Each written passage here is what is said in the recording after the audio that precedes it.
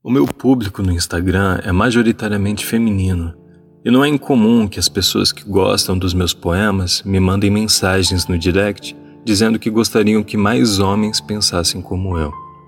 Apesar de me sentir bem e ficar feliz recebendo mensagens como essa, e saber que existem pessoas que apoiam o meu trabalho, subitamente eu sou tomado por um sentimento de culpa. Eu conheço meu passado e sei das coisas que fiz até ter consciência das consequências das minhas ações. Eu tive um grande professor no teatro e hoje tenho o prazer de tê-lo como amigo.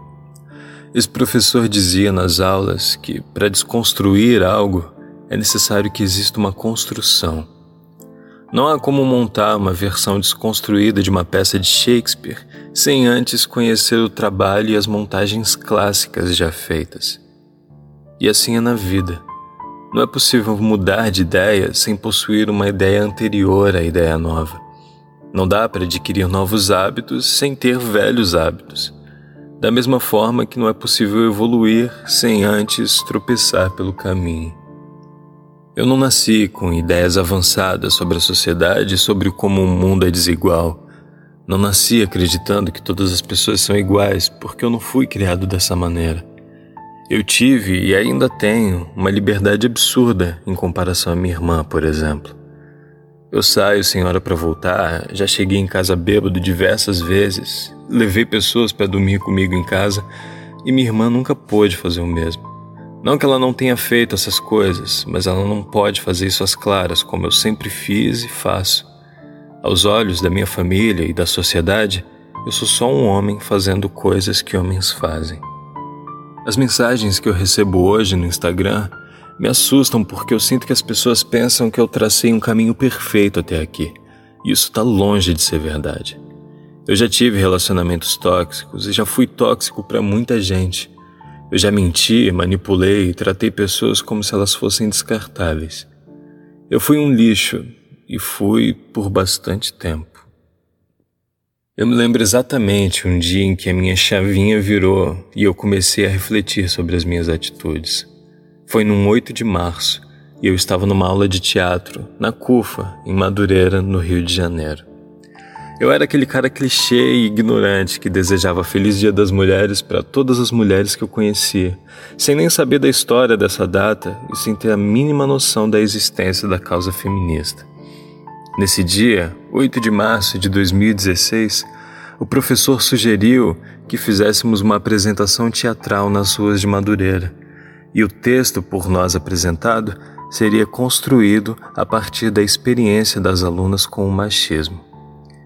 Então, nós sentamos em roda e as mulheres compartilharam suas histórias de abuso, assédio e até violência física. Eu fiquei sem chão. Tirando a agressão física, eu já tinha praticado todas aquelas ações, só que com outras pessoas. Já tinha proporcionado a outras mulheres todo aquele sofrimento e constrangimento. Me senti um hipócrita, claro, já que eu estava prestes a me apresentar, condenando justamente as coisas que eu fazia até então. Na época eu namorava e quando eu liguei para minha namorada no intervalo da aula, contando o que iria acontecer, ela respondeu: "Ué, mas você é machista." E essa frase foi o estopim para que eu desistisse de me apresentar, mas fui impedido por uma das minhas colegas de turma. Ela disse: "O primeiro passo é tomar consciência, o segundo é fazer algo a respeito. Então, faça algo a respeito. Aproveite e interprete o papel do cara babaca na apresentação. Pelo visto, você não vai precisar fingir muito." E foi com essa voadora na minha cara que desde então eu reflito e tento todos os dias melhorar minha postura em relação às pessoas e o mundo. Não é uma tarefa fácil e nem simples, mas é o único caminho a seguir. No final das contas, eu participei da apresentação e esse dia mudou a minha vida para sempre.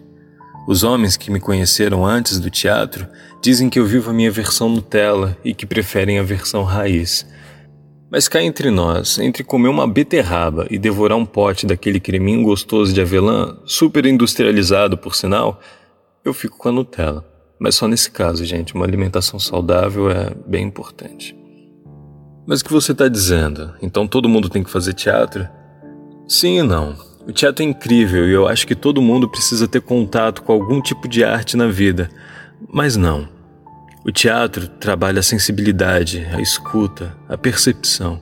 Isso fez toda a diferença para mim. Não dá para fazer arte sem estar aberto para a vida. Na verdade, não dá para fazer nada quando estamos fechados no nosso mundinho.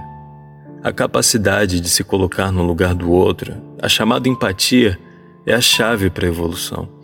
Isso não significa que se deve passar pano para quem é babaca. Pelo contrário, enquanto sociedade, nós precisamos encontrar formas de mostrar para as pessoas que as nossas ações ecoam. Eu não nasci como estou hoje. Eu agia, pensava e vivia de forma diferente. Uma forma que não me serve mais. Da mesma maneira que amanhã eu serei outro. Hoje eu me permito mudar e entendo que os tropeços me ajudaram a ficar mais esperto para não cair tão facilmente no futuro. A minha vida é um processo, como a de todo mundo.